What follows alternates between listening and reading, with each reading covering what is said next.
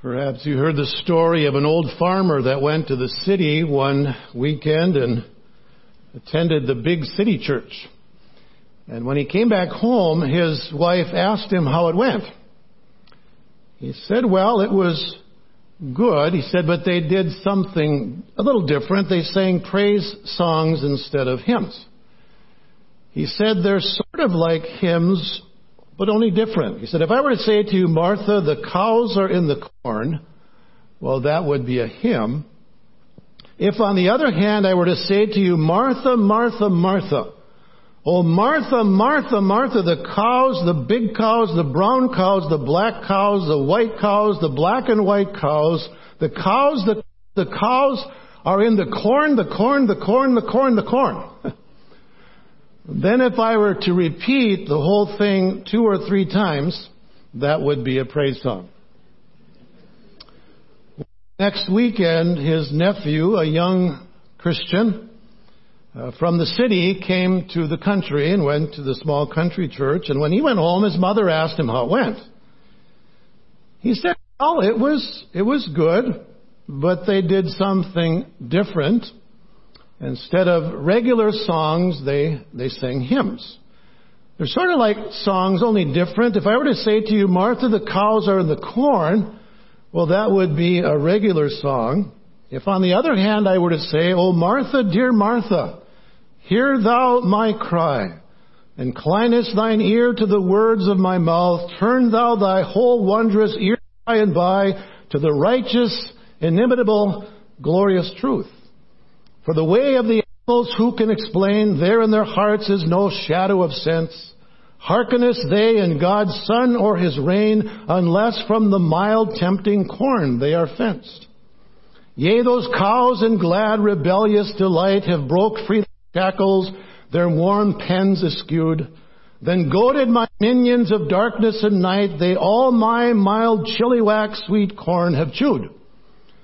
So look to the bright shining day by and by, where all foul corruptions of earth are reborn, where no vicious animals make my soul cry, and I no longer see those foul cows in the corn.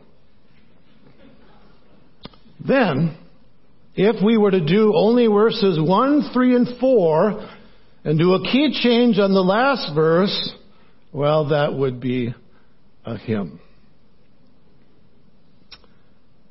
If you are wondering what the people of Israel sang in the temple, it may not have been praise songs and it may not have been hymns. It probably was singing from the Psalms. Many of the Psalms were put to music and were written for the choir director. Okay, so a lot of them were sung as a choir. And this is why some have called the book of Psalms the hymn book of the Old Testament church. Now, we've sung here in our church some psalms put to music. So I guess that's at least an Old Testament biblical way of singing. And yet, the Scripture does speak about psalms and hymns and spiritual songs, right, in the book of Ephesians. So there's a variety of music, right? A variety of expression of praise to the Lord.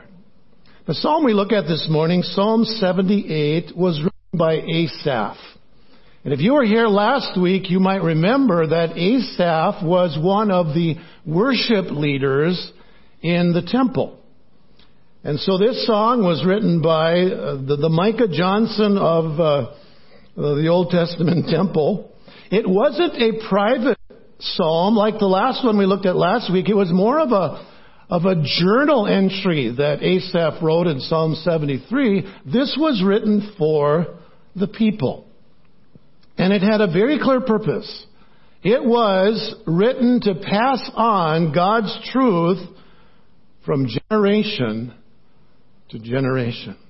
So let's read the first 8 verses of this psalm. It's a rather lengthy one, but we're going to start at verses 1 through 8. And we read in Jesus' name. Listen, O my people, to my instruction. Incline your ears to the words of my mouth. I will open my mouth in a parable.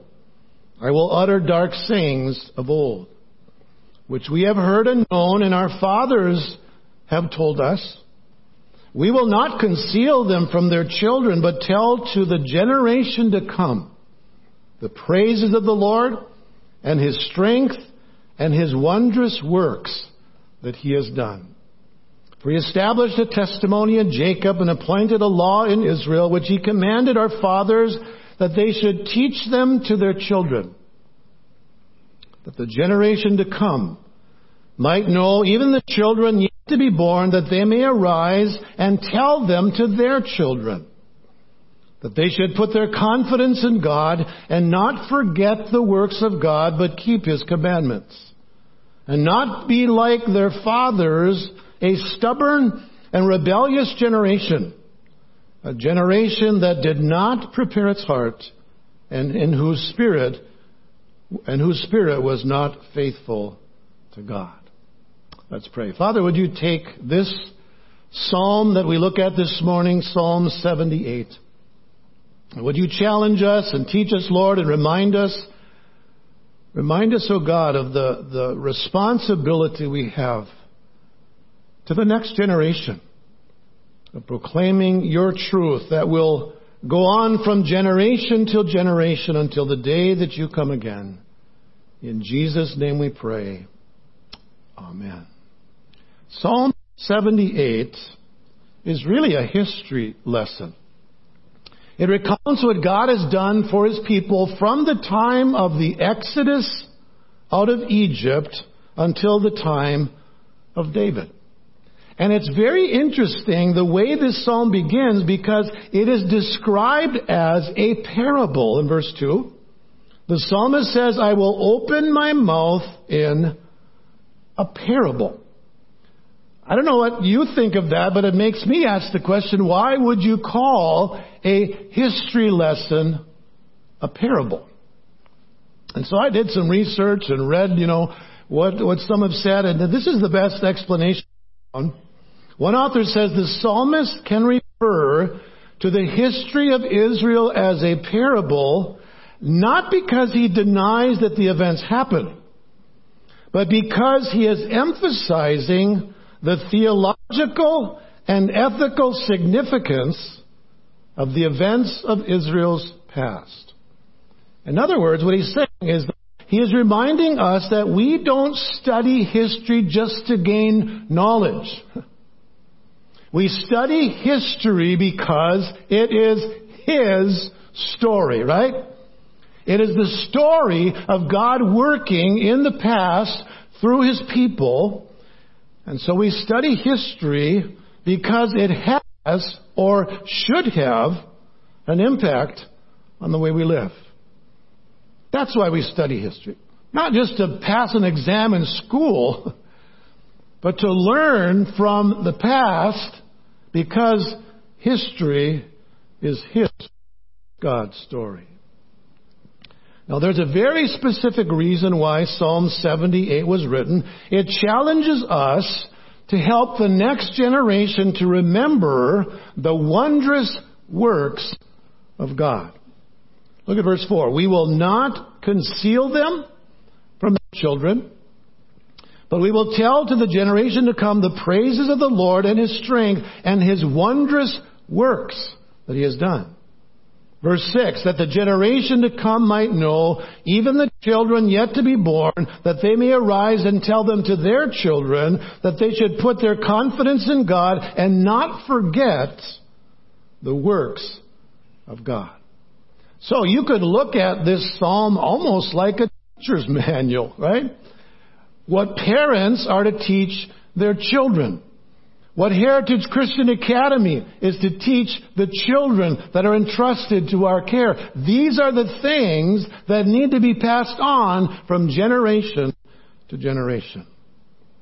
It's a long psalm, but we could summarize that there are two things that the next generation really needs to remember. Two things. First of all, remember that God is our Redeemer. The deliverance of the Israelites from Egypt was such a momentous event that it is repeated all throughout Scripture, especially the Psalms. When the Psalms recount some of the wonderful things that God had done, it often goes back to the Exodus, to the time when God delivered, redeemed His people out of Israel. Look at verse 12. He wrought wonders before their fathers in the land of Egypt, in the field of Zoan. He divided the sea and caused them to pass through, and He made the waters stand up like a heap. The wonders that God did in Egypt. And if you look further in this psalm, He gives us some examples of the ways that God displayed His wonders. Jump down to verse 44. He turned their rivers to blood. He sent among them swarms of flies which devoured them, and frogs which destroyed them. He gave also their crops to the grasshopper, and the product of their labor to the locust. He destroyed their vines with hailstones, and their sycamore trees with frost. He gave over their cattle also to the hailstones, and their herds to the bolts of lightning. He sent upon them burning anger, fury, and indignation, trouble, a band of destroying angels. And he goes on and gives many examples of the ways that God had shown His power and His might in delivering His people out of Egypt. These were miraculous events. These were wondrous works. And you would think that events such as these would never be forgotten. Never be forgotten. And guess what? They were forgotten. They were absolutely forgotten. The people of Israel, look at verse 42, they did not remember His power, the day when He redeemed them from the adversary. How do you forget that? How do you not remember all those wonders that God did to deliver your people out of Egypt? Now, we might ask that question, but how do we forget what God has done in our lives too? And you know what happens when you forget what God has done in the past, when you face another battle today or in the future, guess what happens? Oh, let me give you an example. Look at verse 9. The sons of Ephraim were archers equipped with bows, yet they turned back in the day of battle. They did not keep the covenant of God and refused to walk in His ways. Why? They forgot His deeds and His miracles that He had shown them. Now, we don't know exactly what this battle was that the psalmist is referring to, but we know how the people responded. Instead of believing that the God who delivered them out of Egypt could now deliver them in this battle, oh no, they forgot. Even though the Exodus was perhaps the greatest display of God's power for His people, they forgot. And so the next battle they faced, what are we going to do? What are we going to do now? Now when it says that they forgot God's deeds, and it says they didn't remember what He had done, it's not like they had some kind of a mental lapse, like they didn't know anything about their history. It's not that they, had amnesia from getting hit on the head or maybe a senior moment. And any of you have any of those? Not you young people, but you understand. That's not what he's talking about. To remember means more than just having a conscious awareness of an event. To remember an event like the Exodus implies living past who saved you. And that's what the people of Israel did not do. They were not living in trust and obedience to the one who saved them. It's not like they had never heard of the Exodus. Who among the people of Israel had never heard of the Exodus? They knew of that. But they were not living in trust and obedience to the one who had done such great things for them. Now, it's easy to look at these people and say, what is wrong with you, right? How on earth could you forget what God had done? I wouldn't have done that. Well, are you sure? Are you sure you're a whole lot different than the people of Israel? Or you're a whole lot different than the disciples? We look at them and we say, what is wrong with you? How could you forget this? And how many times do we do the very same thing? God has won the greatest battle for us at the cross, right? He redeemed us. He saved us. He purchased us with His blood on the cross. And yet there are times when there are battles that are much less significant than that. And we wonder, what am I going to do? How am I going to make through this, huh? We're not a whole lot different than the people of Israel. I remember a mother telling me one day, she said, I was worried about something. And I was talking about how worried I was. And my little daughter said to me, Mother, why don't you just trust God? A little child shall lead the rest. And she said, I am. You know what her little girl said? Sure doesn't look like it. And my mother said, that's exactly what I needed to hear. Here I was, all worried and all concerned about this. And my little daughter said, Mommy, it's time that you trust God. And that's what the people of Israel needed to experience. To live in light of what God had done. To trust Him in the next battle. Because God had already redeemed them and saved them. So do you trust that God can redeem you, but you can't trust Him to provide for you? Do you trust that God can get you from here to glory, but He can't help you along the way? Oh, how much we are like the people of Israel. We're just the same.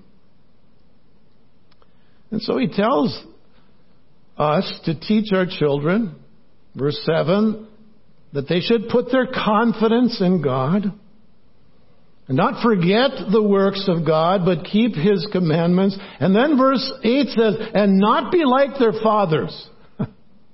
Don't be like your fathers. And notice how He describes them.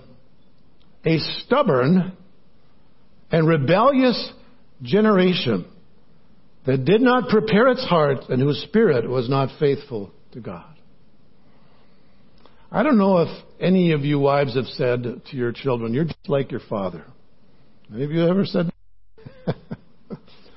Well, if your father is a man who is trusting and obeying God, that's great. But if he's not, it's just like, oh, don't be like your dad. Well, that's what's being said here. You've been redeemed. But those who followed that time of the Exodus, they've forgotten. He says, don't be like that. Remember, God has redeemed you. And if He has the power to redeem you, there is nothing that is too difficult for Him. Believe that? I hope so. I hope so. So first of all, remember that God is our Redeemer. Then secondly, remember that God is our provider. He is our provider. We know that times were difficult for the people of Israel when they left Egypt. They struggled, right, on their way to the promised land. And I guess we'd have to say that much of it was really their own fault. Remember what happened when they spied out the land of Canaan? There were 12 spies that were sent out, one from each tribe. 10 of them came back and said, there is no way we can do this. We are like grasshoppers in their sight, and they look at us, and that's how we look at ourselves as well. There were only 2 who said, we need to trust God. Joshua and Caleb. So they had spied out the land for 40 days, and God said, I'm going to give you 1 year for every day. And you are going to wander in the wilderness for 40 years. And yet notice how faithful God was to provide for them. Verse 14, then He led them with the cloud by day and all the night with a light of fire. He split the rocks in the wilderness and gave them abundant drink like the ocean depths. He brought forth streams also from the rock and caused waters to run down like rivers. Now, would you call that a miracle? God's miraculous provision for them, just as He had revealed His power in Egypt. Now He was revealing His power in the wilderness for those 40 years. And I'm sure it made a difference, didn't it? I bet you they said, oh, we can trust this God. Maybe not. Verse 17. Yet they still continued to sin against Him, to rebel against the Most High in the desert. And in their heart they put God to the test by asking food according to their desire. Then they spoke against God. They said, can God prepare a table in the wilderness? Behold, He struck the rocks so that water gushed out, and streams were overflowing. Can He give bread also? Will He provide meat for His people? Therefore the Lord heard and was full of wrath, and a fire was kindled against Jacob, and anger also mounted against Israel, because they did not believe in God and did not trust in His salvation. What would you have done with these people if you were God?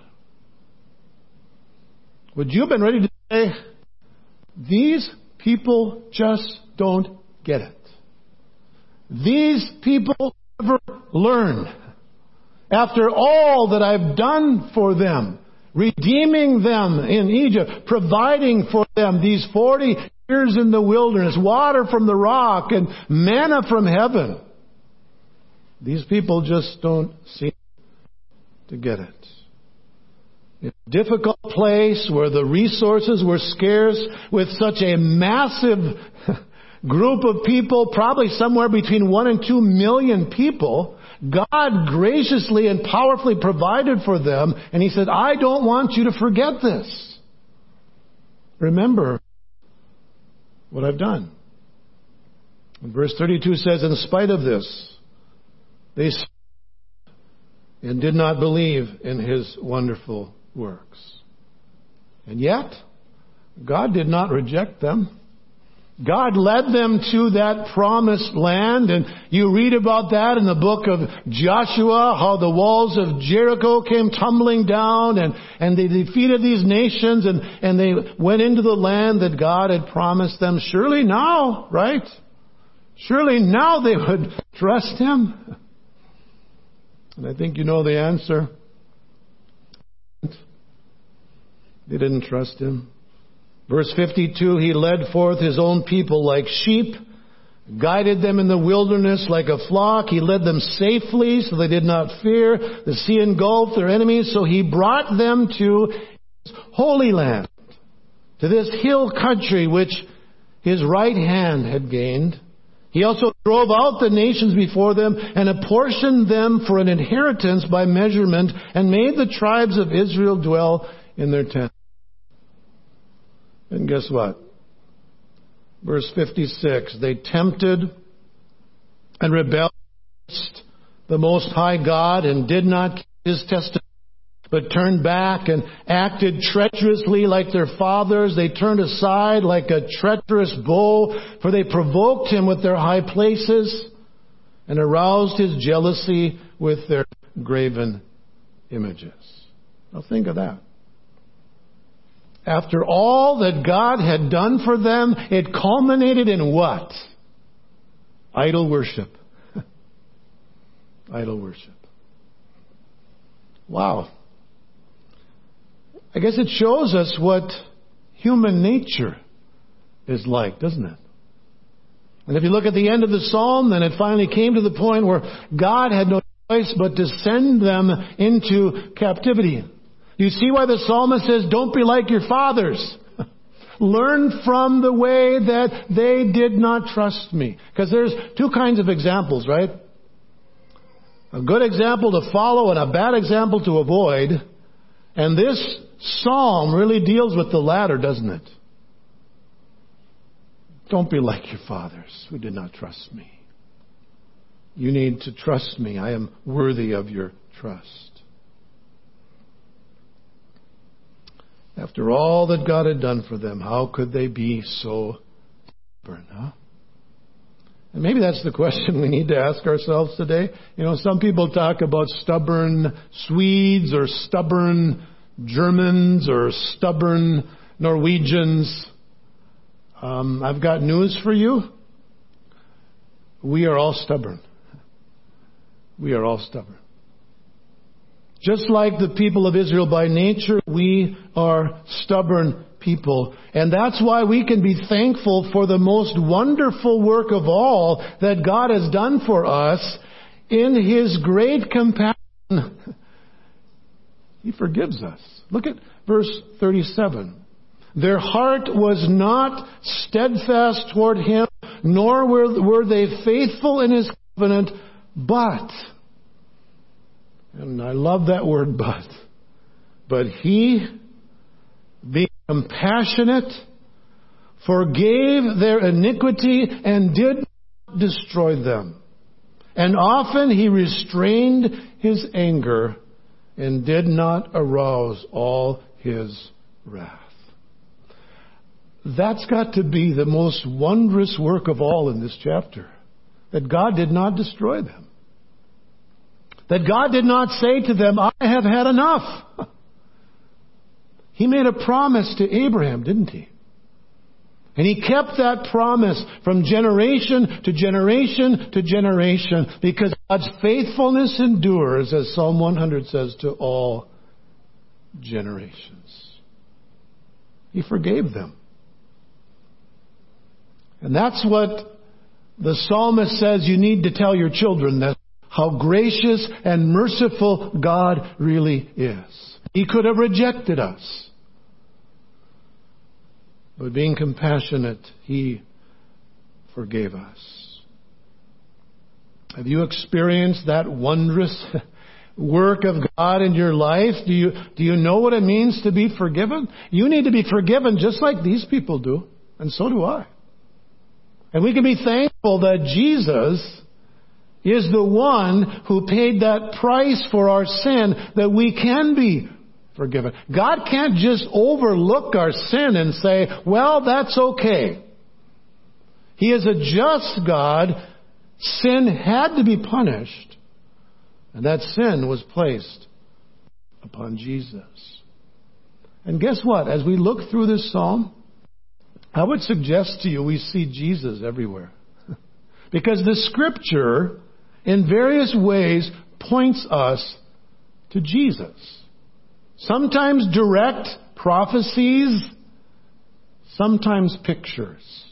And in this psalm, there are a lot of pictures of Jesus. The Exodus.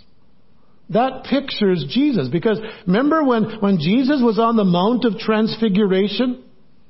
Moses and Elijah.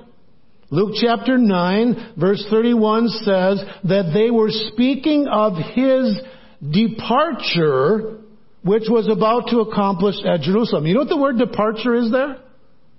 Exodus. Exodus.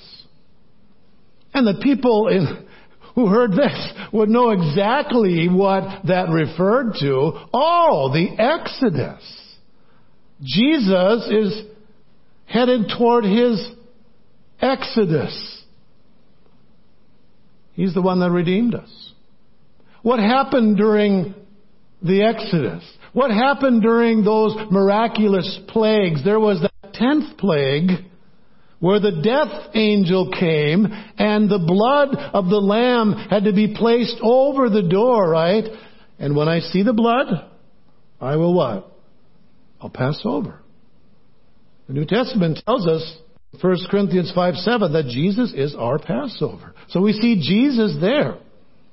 1 Corinthians 10 verse 4 says that they all drank from the same spiritual drink, for they were drinking from a spiritual rock which followed them, and the rock was whom?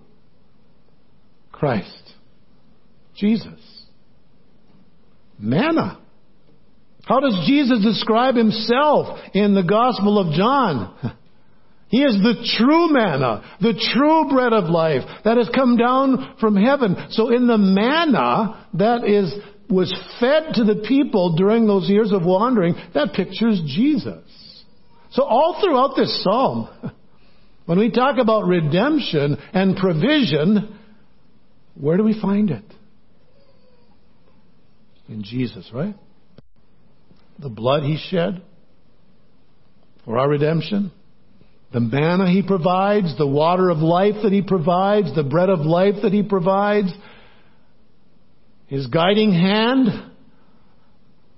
pillar of cloud by day, fire by night, the presence of God, who is the light of the world. It's everywhere you see in this psalm pointing to Jesus as our Redeemer and as our provider. So the question really comes down to this. Are you trusting in Jesus? Is He your Redeemer? Is He your provider? And if so, then you can face life in confidence, right? Knowing that He saved you, that He will provide for all of your needs. I would say that's worth singing about, wouldn't you? Redeemed, how I love to proclaim it. Redeemed by the blood of the Lamb, redeemed through His infinite mercy, His child and forever I am. Redeemed. When you've been redeemed, you got something to sing about. I remember a story I read about Dr. A.J. Gordon. He was a pastor years ago in the city of Boston. And there was a little boy that came by his church, and Dr. Gordon was outside the church, and this little boy had a rusty cage that had several little birds in it, fluttering around. And so Dr. Gordon asked him, he said, "Son, where'd you get those birds?" He said, "Oh, I trapped them out in the field." He said, "What are you going to do with them?" He said, "Well, I'm going to play with them for a while." And he said, "Then I'm going to feed them to our cat." And Dr. Gordon said, "Oh, feed them to your cat." He said, "Could I buy them from you?" He said, "I'll give you $2 for the cage and the birds." $2, the boy said. He said, "Mister, you're getting a bad bargain." He said, these birds, he said, they can't even sing. He said, "I'll give you $2 for it." And so he took the $2, and the little boy went whistling away down the street thinking, "Whoa, look at there, I made some money on that." And so Dr. Gordon went in the back of the church, and he opened up the cage, and the birds flew into the air, singing. So he took that rusty bird cage into the pulpit on Sunday, and he told the story. And he said, the little boy said that these birds couldn't sing. He said, "You should have heard them sing." He said, when that door was opened up and those birds flew out, he said it was just like they were singing, "Redeemed, how I love to proclaim it." You see, Dr. Gordon had paid a price for the freedom, the redemption of those birds. And when they were set free, they had something to sing about. Jesus has paid for our redemption. Just as He redeemed the Israelites from Egypt, He's redeemed us from sin and death. And He provides for all of our needs, right, according to His riches and glory. If that doesn't make you want to sing, then there's something wrong. Because the redeemed of the Lord, they want to sing. The psalmist says, He put a new song in my heart. A song of praise to our God. Many will see and will fear and put their trust in the Lord. I'm going to give you a chance to sing. We're going to sing a closing hymn. Praise Him. Praise Him. Jesus, our blessed Redeemer. If you've been redeemed, you've got something to sing about. Let's pray. Father, thank You for the redemption, the salvation, the provision for our hope. And thank You, Lord, that You provide daily for all of our needs. And we want to thank You and praise You for Your goodness. These things we pray in Jesus' name and for His sake. Amen.